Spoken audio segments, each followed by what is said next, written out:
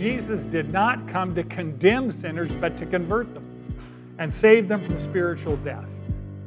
People do not go to hell because they sin. They go to hell because they refuse to trust in Christ's payment for their sin. Welcome to the Manna Bible Lessons Podcast. Manna is a Bible study life group that meets at Valley Baptist Church in Bakersfield, California, every Sunday at 9:30 a.m. However, if you're listening from another part of the world, then we welcome you, and we invite you to stay tuned after the lesson to hear how you can submit your prayer request to be on our prayer sheet. Thank you for joining us, and now, here's Brad Hannock.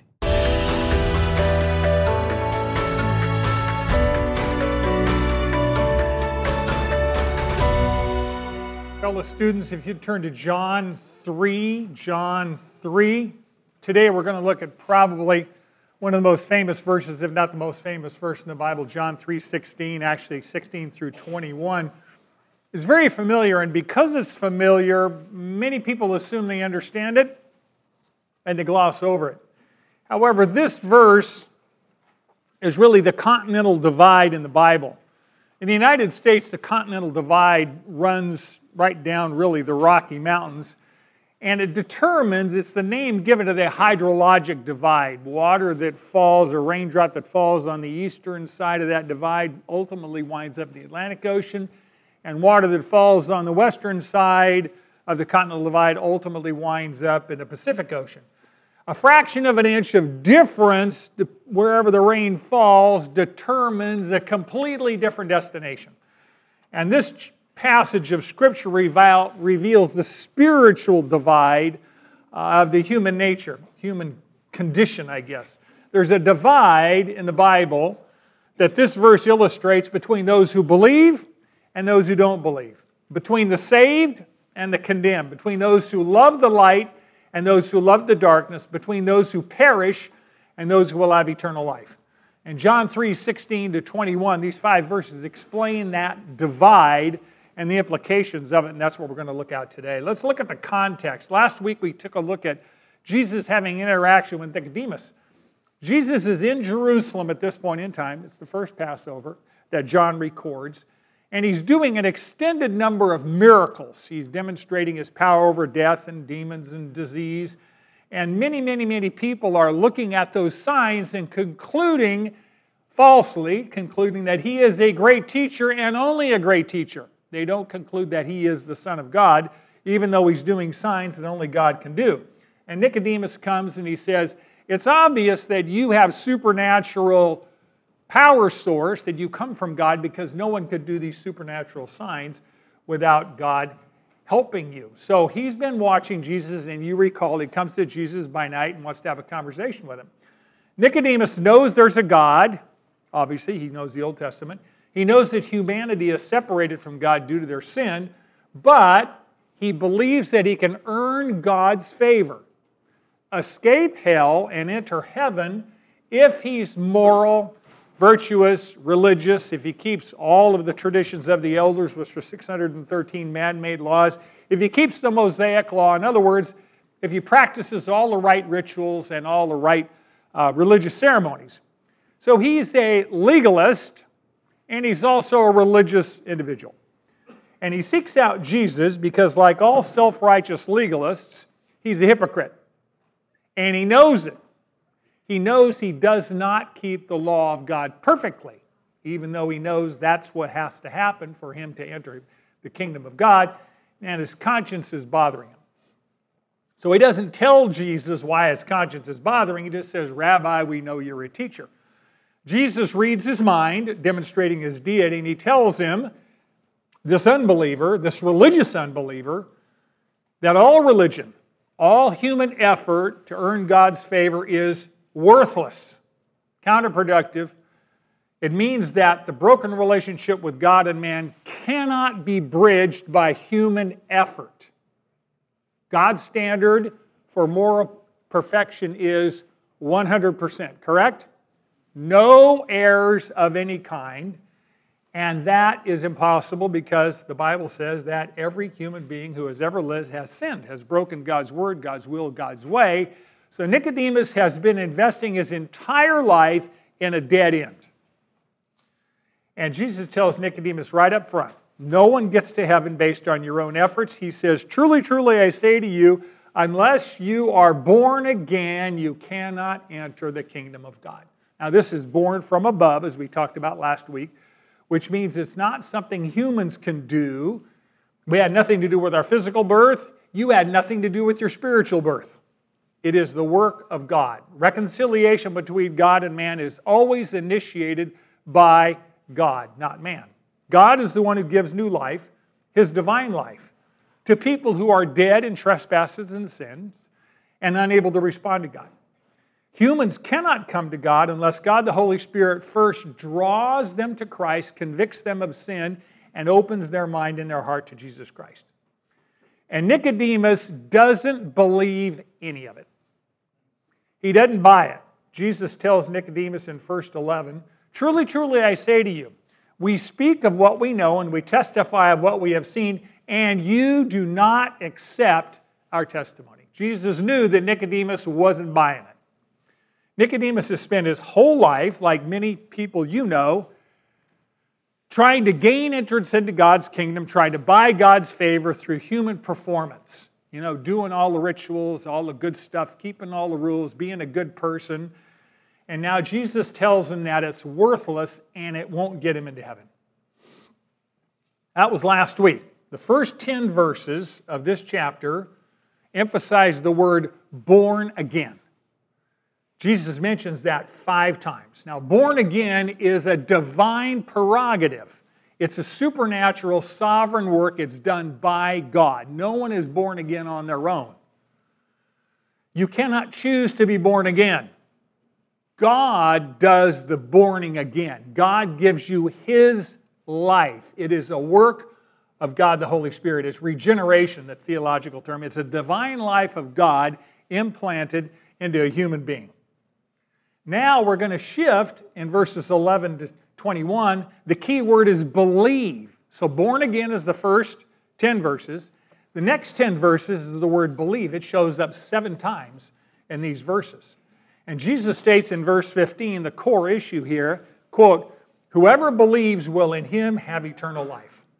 Now what is utterly and completely interesting here is in verses 1 to 10 we see God's sovereignty. Born again is only the work of the Holy Spirit. The only way you can be born again. On the other hand, in verses 11 to 21, where we're talking about believe, we have the doctrine of human responsibility. Everyone is responsible to exercise faith in Christ. So the doctrine of God's sovereignty and the doctrine of human responsibility are like railroad tracks. Twin railroad tracks. And they run parallel, but they never intersect. Right? Salvation is the work of God, solely. And at the same time, humans are responsible to respond by faith to God's invitation and command to repent and believe the gospel. And both of those are true at the same time. And we don't understand it. And people far smarter than us have spent their entire theological careers trying to put those together. There are things in Scripture that are holy mysteries. The character of God is a holy mystery. God is infinite. Today we're going to be looking at a holy mystery. Jesus says salvation's available by faith to whoever believes. Now whoever means whoever, anyone.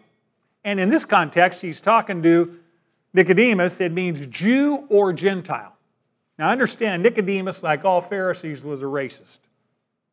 He believed that God only loved the Jews and hated everyone else. When the Jews believed, especially the religious leaders, not the common people, the religious leaders believed that when Messiah came, the Jews would be rewarded and everyone else would be punished. So the notion that God would love people the Jews hated was inconceivable. As Vicini says in The Princess Bride, inconceivable to Nicodemus. There's no way it just blew his mind. He did not comprehend how God would love whoever. That was unbelievable to him. Jesus says anyone, Jew, Gentile, can have an eternal life relationship with God through Jesus Christ. And the key for anyone to obtain this eternal life is not by works, not by human effort, not by ritual, not by ceremony, but by simple faith, believing and trusting. Nicodemus must have been asking, why would God give eternal life to anyone simply on the basis of faith? So he answers it. Verse 16. Why would God do this? For God so loved the world that he gave his only begotten Son, that whoever believes in him shall not perish but have eternal life. That verse is the principle. Never in the history of eternity, quite probably, has so much truth been packed in so few words.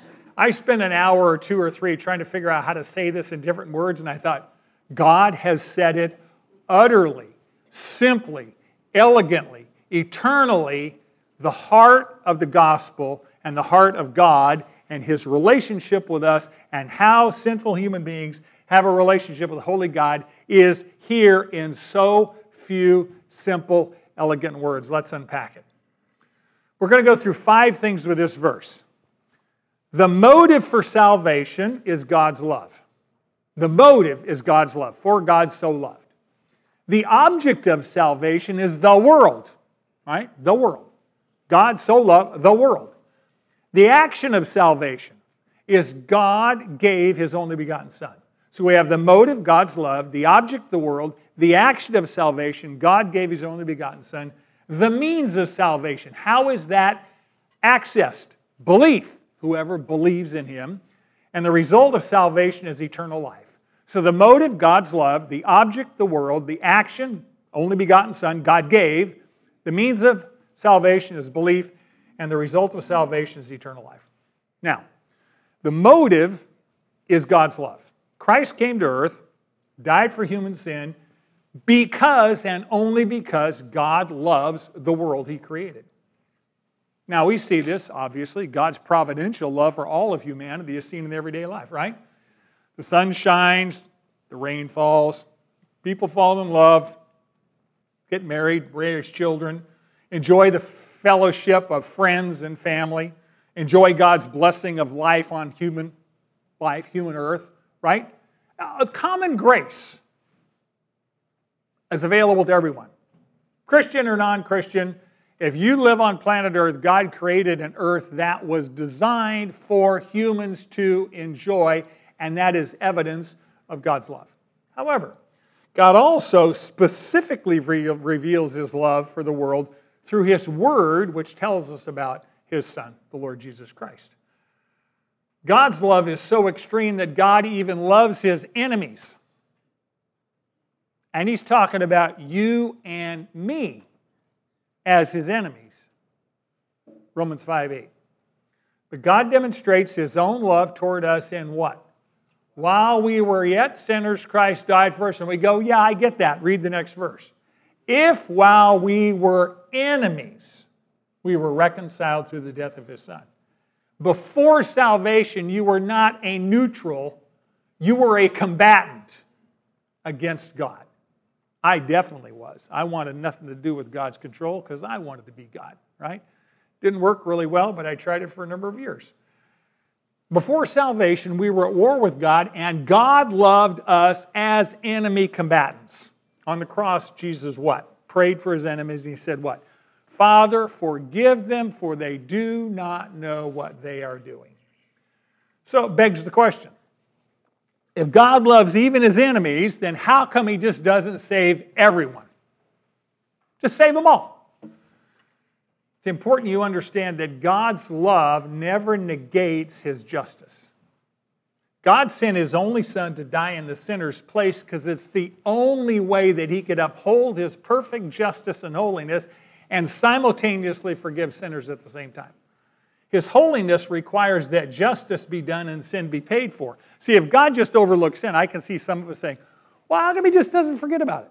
I mean, just kind of sweep it under the carpet, right? Just pretend it didn't exist.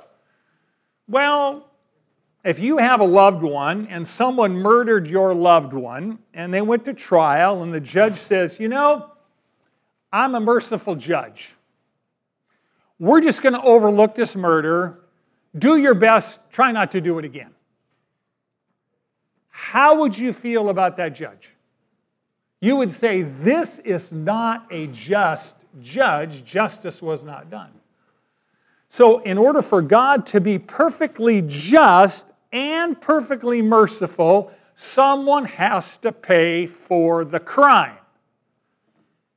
God poured out His righteous justice on His Son, the Lord Jesus Christ, so that He could give us His grace and mercy. So God is both perfectly just and completely loving at the same time. And this was the only way He could do both. People say, why did Jesus have to die? Really simple. Because justice had to be done, and if justice wasn't done, you could not receive mercy. That's the motive. The object of salvation is the world. Anyone in the world. Whoever. It means all humanity without exception. There is no sinner who cannot be saved because God loves the people He created.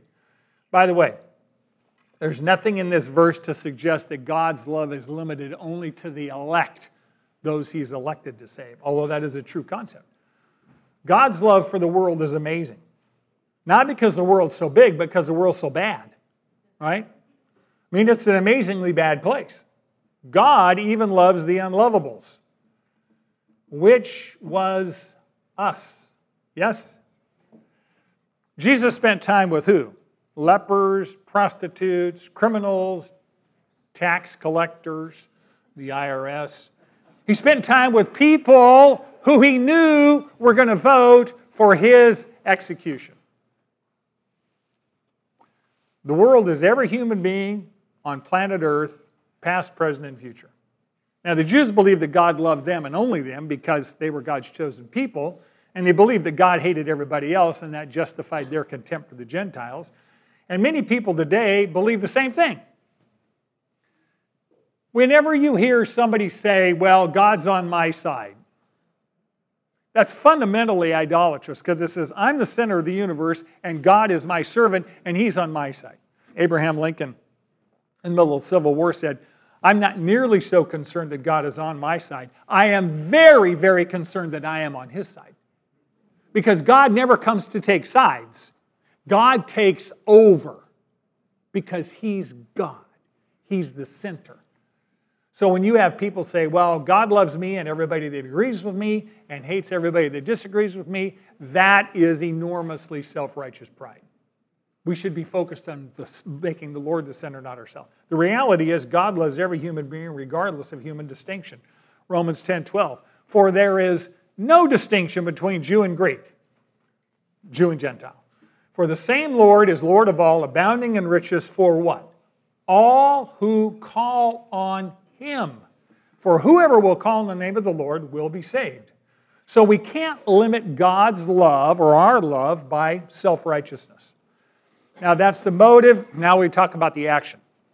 The action of salvation is that He gave His only begotten Son. The Greek word for begotten, by the way, is monogenes, M-O-N-O-G-E-N-E-S, monogenes. Mono is one. Genes is genetics. One genetics. It means that Jesus Christ was one of a kind. Only one. One and only. Unique. Right? So God gave His one and only, His one of a kind, His unique, His beloved Son. It also says that God and the Father and God the Son have identical natures, which we know. Interesting word that's almost always overlooked. It's the second word in the sentence. God so loved. The word so is a word of degree, a word of extent, a word of intensity. It's a word that talks about the scope. The extent of God's love for the world is measured by the gift He gave. Yes? His one and only Son. Now the measure of love is its willingness to sacrifice for the benefit of the loved one. You know someone loves you to the extent that they're willing to sacrifice for you. Amen? The greater the sacrifice, the greater the love. Jesus said what? Just before his crucifixion, John 15, greater love has no one than this, that a man lay down his life for his friends, and which he proceeded to do in a matter of hours. God the Father loved the world with such intensity that he sacrificed that which was most dear to him, his one and only, his unique, his beloved Son, who died in the place of the sinner. That is a love that, quite frankly, I don't comprehend. That is a holy mystery that I come to and I just fall on my face and I worship because I don't know what else to do. I have no comprehension of that kind of love. The means of salvation, how do you access this, is belief. It's not talking about the intensity of belief, it's talking about the object of belief. You can intensely believe something which is wrong and you get nowhere. The belief system we're talking about here is personal trust that the Lord Jesus Christ died in my place on the cross, paid the penalty for my sins, and was resurrected from the dead to conquer sin and death. Let's unpack the word believe. It literally means trust or belief. Now, saving faith is not just an emotional response. Saving faith requires knowledge. You have to have knowledge of who Jesus is, what he stands for, what he claimed to be, what he claimed to do. 2, it says you not only have to have knowledge, you have to have agreement. I not only know who he is, what he came to do, I agree with who he is and what he came to do. And it also requires, number 3, commitment, which means I not only intellectually understand, I not only intellectually agree, I commit my will, I commit my whole life to a personal trust in a personal Savior, Jesus Christ, to save me. Now, John 1 tells us that whoever received Christ, another word for believe, to those he gave the right to become children of God. Let me give you a little word picture. When you have a dinner party or you're going to invite guests over, and they come ring the doorbell, you open the door and you what? Welcome them into your home. You receive them into your home. You treat them as an honored guest and you have dinner, whatever you're going to do. We choose in the same way to receive Christ into our heart, the home of our soul, if you will. The object of our belief is Christ. And it says, whoever believes in him, it literally means whoever believes into him, into Christ. We put our faith, our confidence, our trust into him. So you are all exercising vast faith right now because you're sitting in a chair and you have placed your entire weight on the chair. Every single one of you trusts that that chair will hold you up. When you come to Christ as Savior, you place the full weight of your life, the full weight of your future. You place the full weight of your eternal destiny on Christ. You trust that he will save you and not let you fall and carry you through this life and through eternity. So it's a commitment of your will to place your faith in Christ, to forgive your sins and depend only on him. God gives us free will to choose to believe, to understand, to agree, and to commit, or to choose not to. In 1859, the Frenchman Charles Blondin crossed 160 feet above Niagara Falls on a 1,100-foot tightrope. That's a long tightrope, 1,100 feet. It's about a fifth of a mile. He crossed multiple times. One time he crossed blindfolded. One time he crossed in a sack, a gunny sack. One time he crossed on stilts. One time he crossed on a bicycle. One time he crossed pushing a wheelbarrow. And the story is told, of course, there's great crowds on either end of the rope, you know. He asked the crowd if they believed that he could put a person into the wheelbarrow and push them to the other side on the tightrope. And everybody said, of course you can. We've seen you do it. Until he asked for a volunteer to get in the wheelbarrow. No one volunteered, which means they really didn't believe. They intellectually believed because they'd seen him do it, but they weren't willing to put their weight in the wheelbarrow, their whole life in the wheelbarrow, their whole future in the wheelbarrow, and let him push them across Niagara Falls. Faith is getting into God's wheelbarrow. It's putting the full weight of your life on Christ. It is trusting your past, present, and eternal destiny to Christ alone. Now, coming to Christ for salvation involves at least two things. One, repentance from sin, and two, faith in Christ at the same time. Repentance means I'm doing a 180. I'm turning away from sin and I'm turning to Christ in faith. Repentance means what I'm forsaking. Faith is what I'm embracing, and that happens at the same time. You don't repent before you come to Christ. The Holy Spirit works in your life, gives you new life. You repent from sin and place faith in Christ at the same time. So instead of loving our sin and hating Christ, we now hate our sin and love Christ and want to live for Him. So why would God make the human role in salvation so simple? Why would He make it so simple? Just believe and receive the gift of eternal life through Jesus Christ. Well, number one, as we've seen the first 10 verses, salvation is God's work, not our work. People say, well, I decided to become saved. No, God worked in your heart long before you woke up and made that choice of faith. Salvation is God's work. Number two, since our role in salvation is simply trusting what He has already done, salvation is from the Lord, we're simply trusting what He's already done. Who gets the glory? He gets the glory. Who deserves the glory? He deserves the glory. That's why faith is so simple. So what's the result? The result of salvation is eternal life. And there's two components of eternal life. One, negatively, shall not perish, right? Perish here means eternal ruin. It means separated from God forever in hell. It's not annihilation. It is not cessation of existence. It is conscious existence, eternal conscious existence, separated from God in a place the Bible calls hell. No one spoke more about hell in the entire Bible than our Lord Jesus Christ, the Savior of the world. Matthew 25, there's multiple passages. Jesus describes hell as outer darkness, eternal fire, eternal punishment, a place where there is weeping and gnashing of teeth, an eternal furnace. I mean, there's lots of descriptions that our Lord Jesus Christ Himself used. The Savior of the world is the authoritative source of our information on heaven and hell. But the motive of God is to save, not to condemn. God takes no pleasure in pouring out His righteous wrath on sin and sinners. Ezekiel 18:28.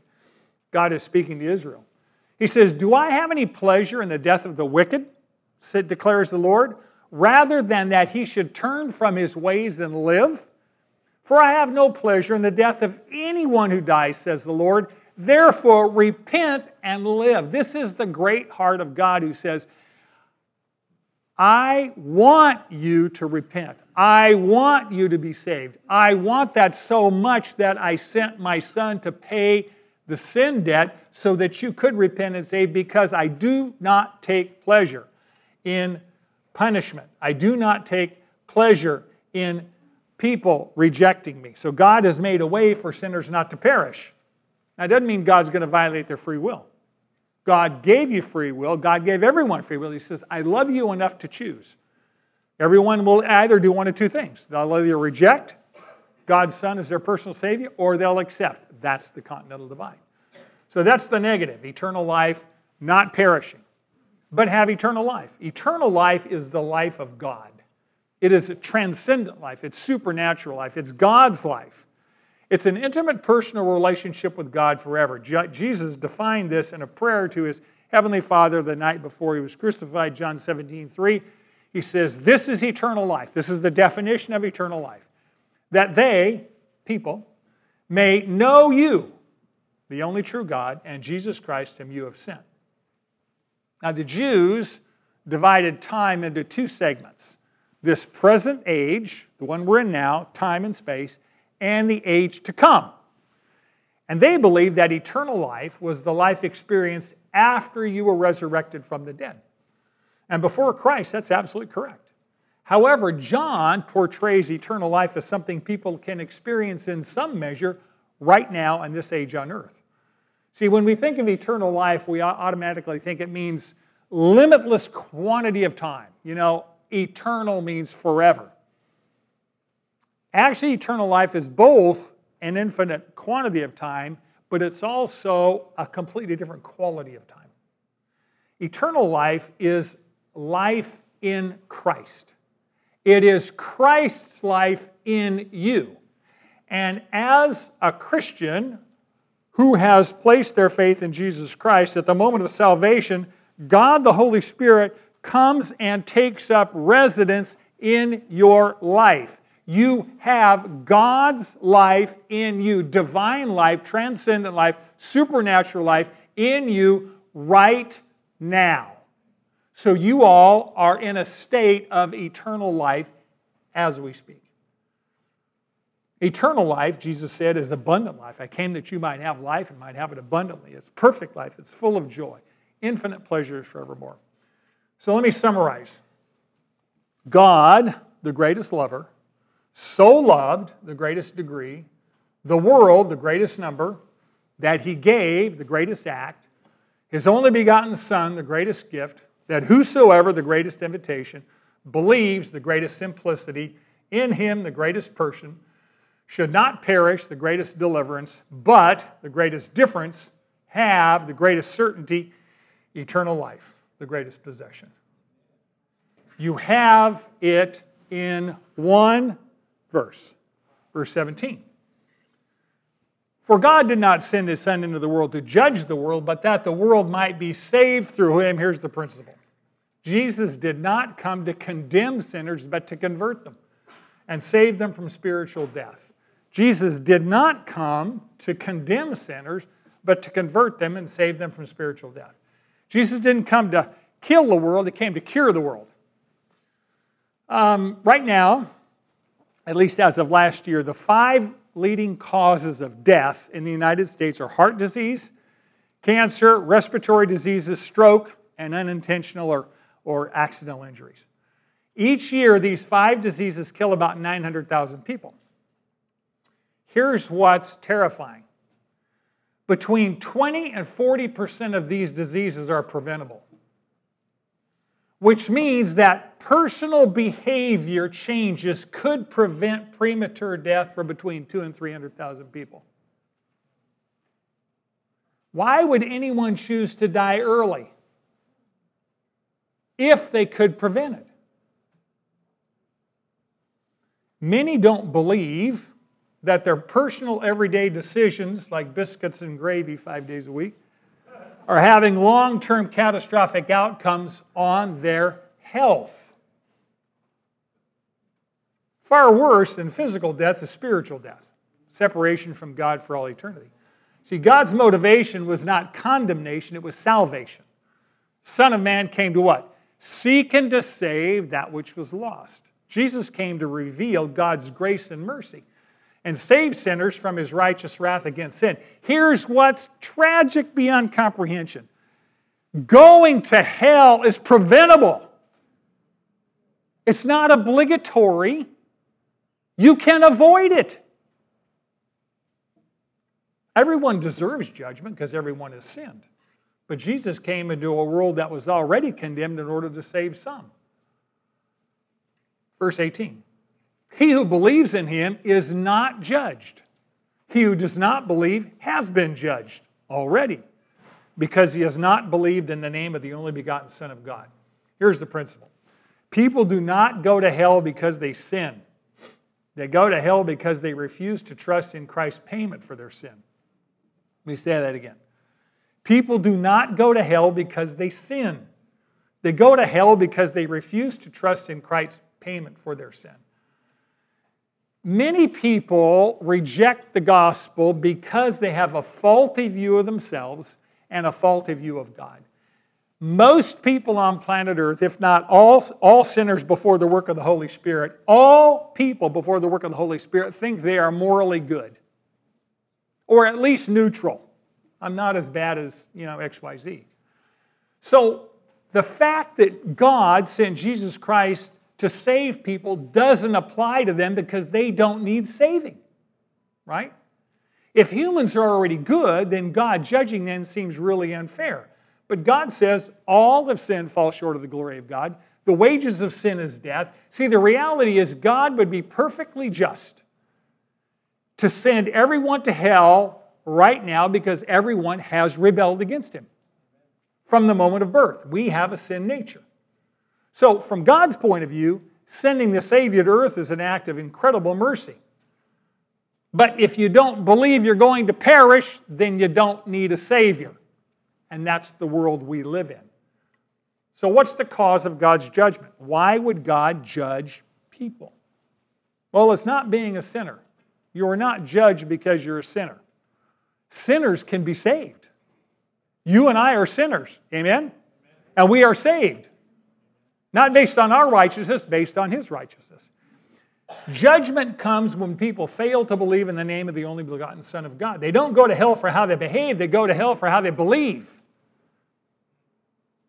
They don't go to hell for what they do, they go to hell for what they refuse to do. They refuse to believe in Christ, who a loving God sent to pay for their sin debt and give them eternal life. J.C. Ryle said, quote, "Nothing is so provoking and offensive to God as to refuse the glorious salvation He has provided at so mighty a cost by the death of His only begotten Son. Nothing is so suicidal on the part of man as to turn away from the only remedy that can heal his soul." The only way God's verdict of judgment can be reversed and sin be forgiven is what? Except by faith, Christ's payments for your sin. Because all sin is forgivable through Christ. What is not forgivable is refusing to accept Christ's payments for your sin, right? There is no other way into heaven except through Christ. When someone says, "I don't need a Savior," what they're saying is they're telling God, my own self-righteousness is good enough for you. What that does is elevate their righteousness and de-elevate God's holiness. That is arrogance beyond comprehension. I know a lot of people who go, "Well, I'm not really mad at God, He's just kind of irrelevant." That is arrogance. You're breathing His air, fool. The fact that you haven't had a cerebral hemorrhage and stroked out of here is His grace.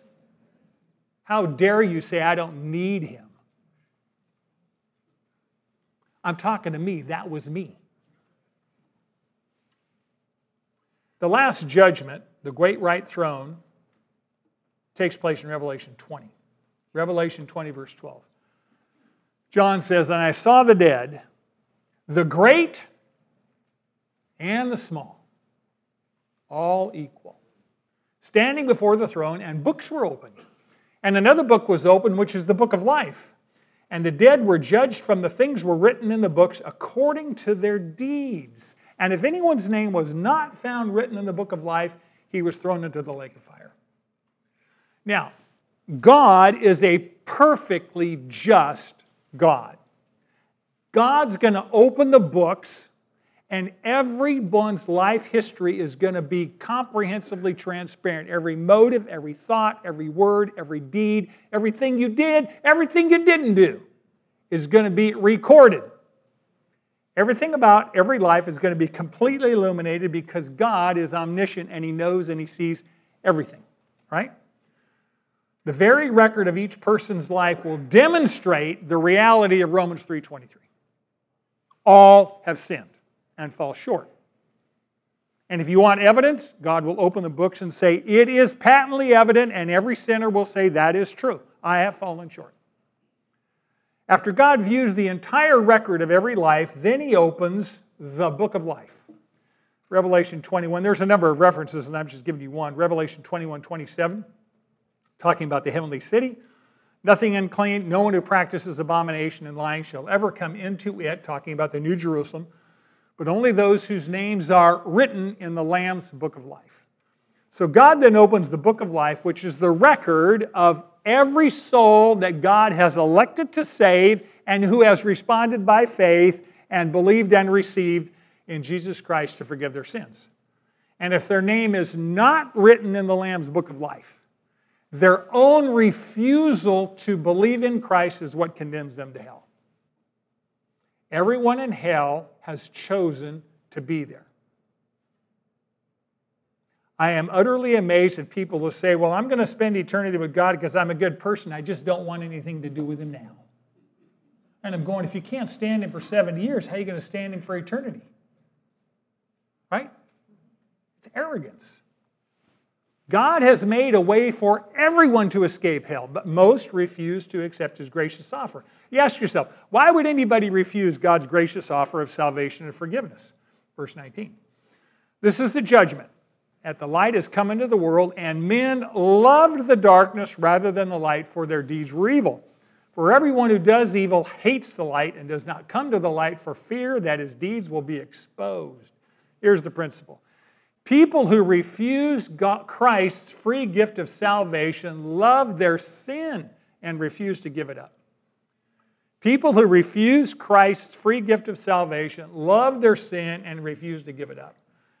Sinners not only live in sin, they love their sin. And they prefer moral darkness because they want to hide their sin. They not only love their sin, they hate Jesus and His people. Because the light of God's holiness, what? Shines a light on their own darkness and their own moral depravity and convicts them of sin and makes them feel guilty, and they don't want to feel guilty. Early in Jesus' ministry, He told His disciples, the world cannot hate you, but it hates me because what? I testify that their deeds are evil. A little later on in His ministry, He said, John 15:18, if the world hates you, you know that it's hated me before it hated you. So if you follow Jesus, unrighteous people who love their sin don't like you most often because they don't want to be convicted. You need to understand something. Most unbelief is grounded in immorality. Most unbelief is grounded in immorality. People love their sin and they don't want to stop it. So they construct arguments to justify their behaviors. They have all sorts of philosophical arguments. Evolution, of course, was one of Satan's great schemes to give people an excuse to eliminate any sort of judgment so they could sin at pleasure, get away with it, they thought. They don't want to hear the gospel. And some people will avoid you because they feel guilty when they're around you. You know why? Because you have the Holy Spirit. And they smell it. They know there's holiness in your life. And they feel guilty because they have habits. Sometimes it's their mouth, sometimes it's their behaviors. And they don't want to be convicted of sin, so they want to keep God's people away. That used to be me. I resemble that. I am that before Christ. The word evil here means their deeds are evil. It means worthless. It means vain. It means futile. People that refuse Jesus live lives that are worthless from an eternal perspective. They may be rich and famous here, but when they die, everything stays here. It's utterly amazing to me. At the end of the year, a lot of times the news media will say, people we lost this year. The rich and the famous. They never talk about Joe the plumber who died. They talk about the rich and the famous. And you know something? Every one of them died. And everything is here. And you know how fleeting fame is? It's fleeting. No one will remember us after we're gone. That's okay. As long as Jesus remembers and the saints in glory remember what the world thinks about you, they don't think about you anyway. They think about themselves. So people that pursue the things of this world and reject the light, they have no eternal meaning. They have no purpose. And so they chase more and more things in this life thinking it's going to provide satisfaction. Don't waste your life pursuing trinkets on earth when you could have treasures in heaven, for goodness sake. In contrast to those who love the darkness and reject the light is verse 21. But he who practices the truth comes to the light so that his deeds may be manifested as have being wrought in God. Here's the principle. People who are forgiven by Christ want to fellowship with Christ every day. Sometimes more than once a day, right? People who are forgiven by Christ want to fellowship with Christ. Here's the reality. Both believers and unbelievers are guilty because we sin. The difference between the sinner and the saint is their attitude toward the light of Jesus Christ. The unbeliever runs from the light because they're hanging on to their sin. The Christian runs to the light and lets go of their sin. It doesn't mean we won't sin, but what we do is what? Confess it, confess it, confess it. The follower of Jesus wants to be exposed to the truth because they want to confess their sins so they can have God remove it. You know, one of the things I've always been attracted about this church is this church has always had a passion to say what God says, period. And then we adjust our lives around His Word. We don't make God's Word say what we want it to say. We say, what does God say, and how do we adapt our lives to it? There are people who will not come to this church because they want a little more shade for their sin. And when you come here, the floodlight of God's Word is pretty bright. And God does not coddle our sin. He loves us so much, He's going to do surgery and take that cancer out of your heart. The benefits of being in the light of God's presence. I mean, how many benefits are there being in the light of God's presence? Peace, power, purpose, forgiveness, security, comfort. You can just make a list of the blessings that's in your life because you have a relationship with the living Christ. And He says, when you practice the truth, when you do what you know, when you live in accordance with what God told you, it's obvious to everyone that the works in your life come from God. And that is true.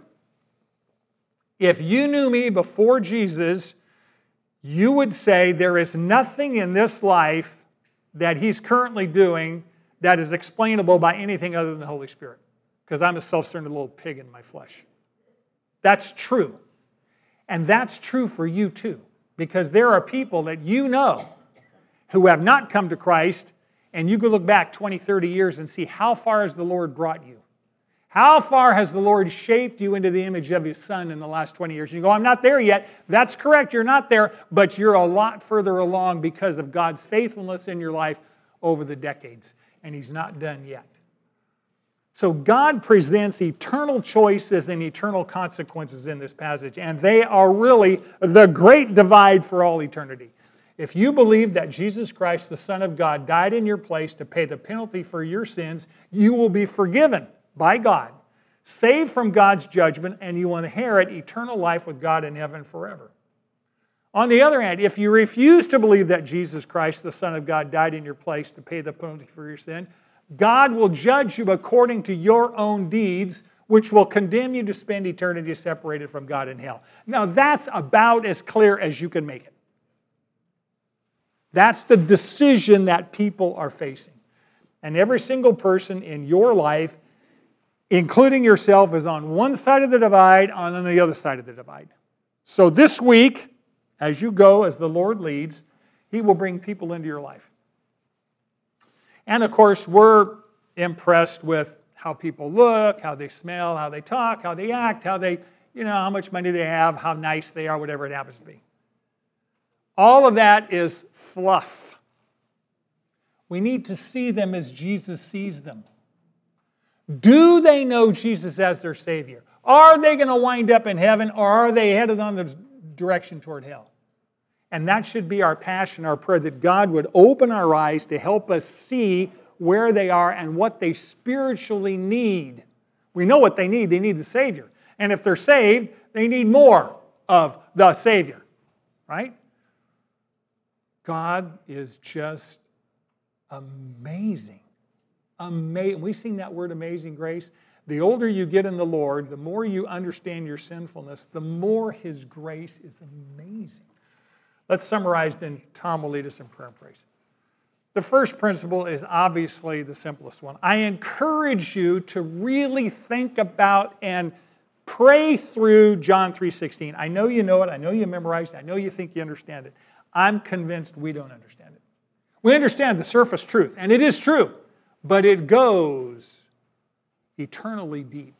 For God so loved the world that He gave His only begotten Son, that whoever believes in Him shall not perish but have eternal life. May I say something in just parentheses here? We got a couple of minutes.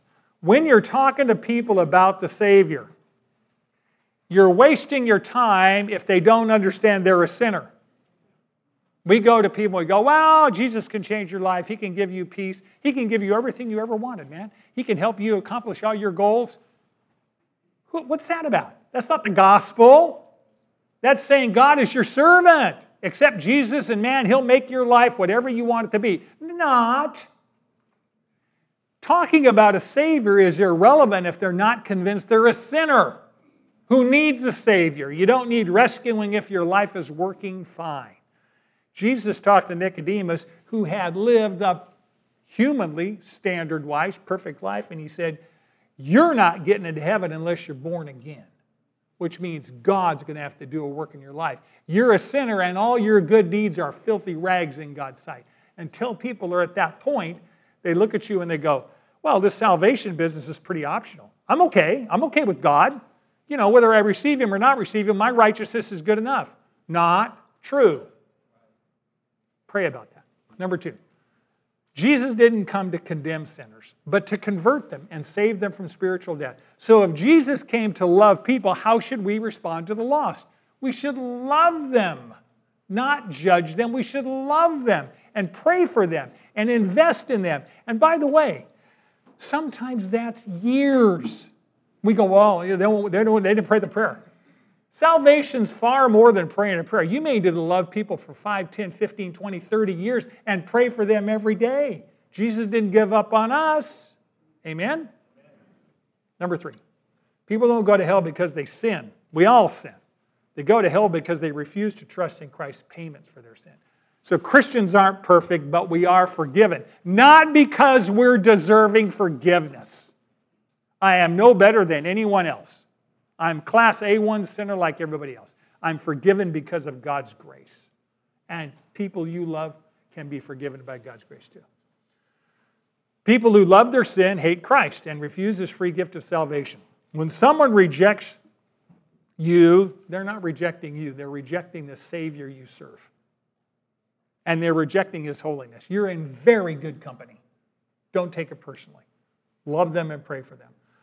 And lastly, people who are forgiven by Christ want to fellowship with Christ every day. It's not just I'm forgiven, now I get to go live my life. It's I'm forgiven, and because I'm forgiven, my heart is filled with gratitude, and I want to spend every moment I can with my Savior and ask Him to fill me and use me to accomplish His purposes in this life.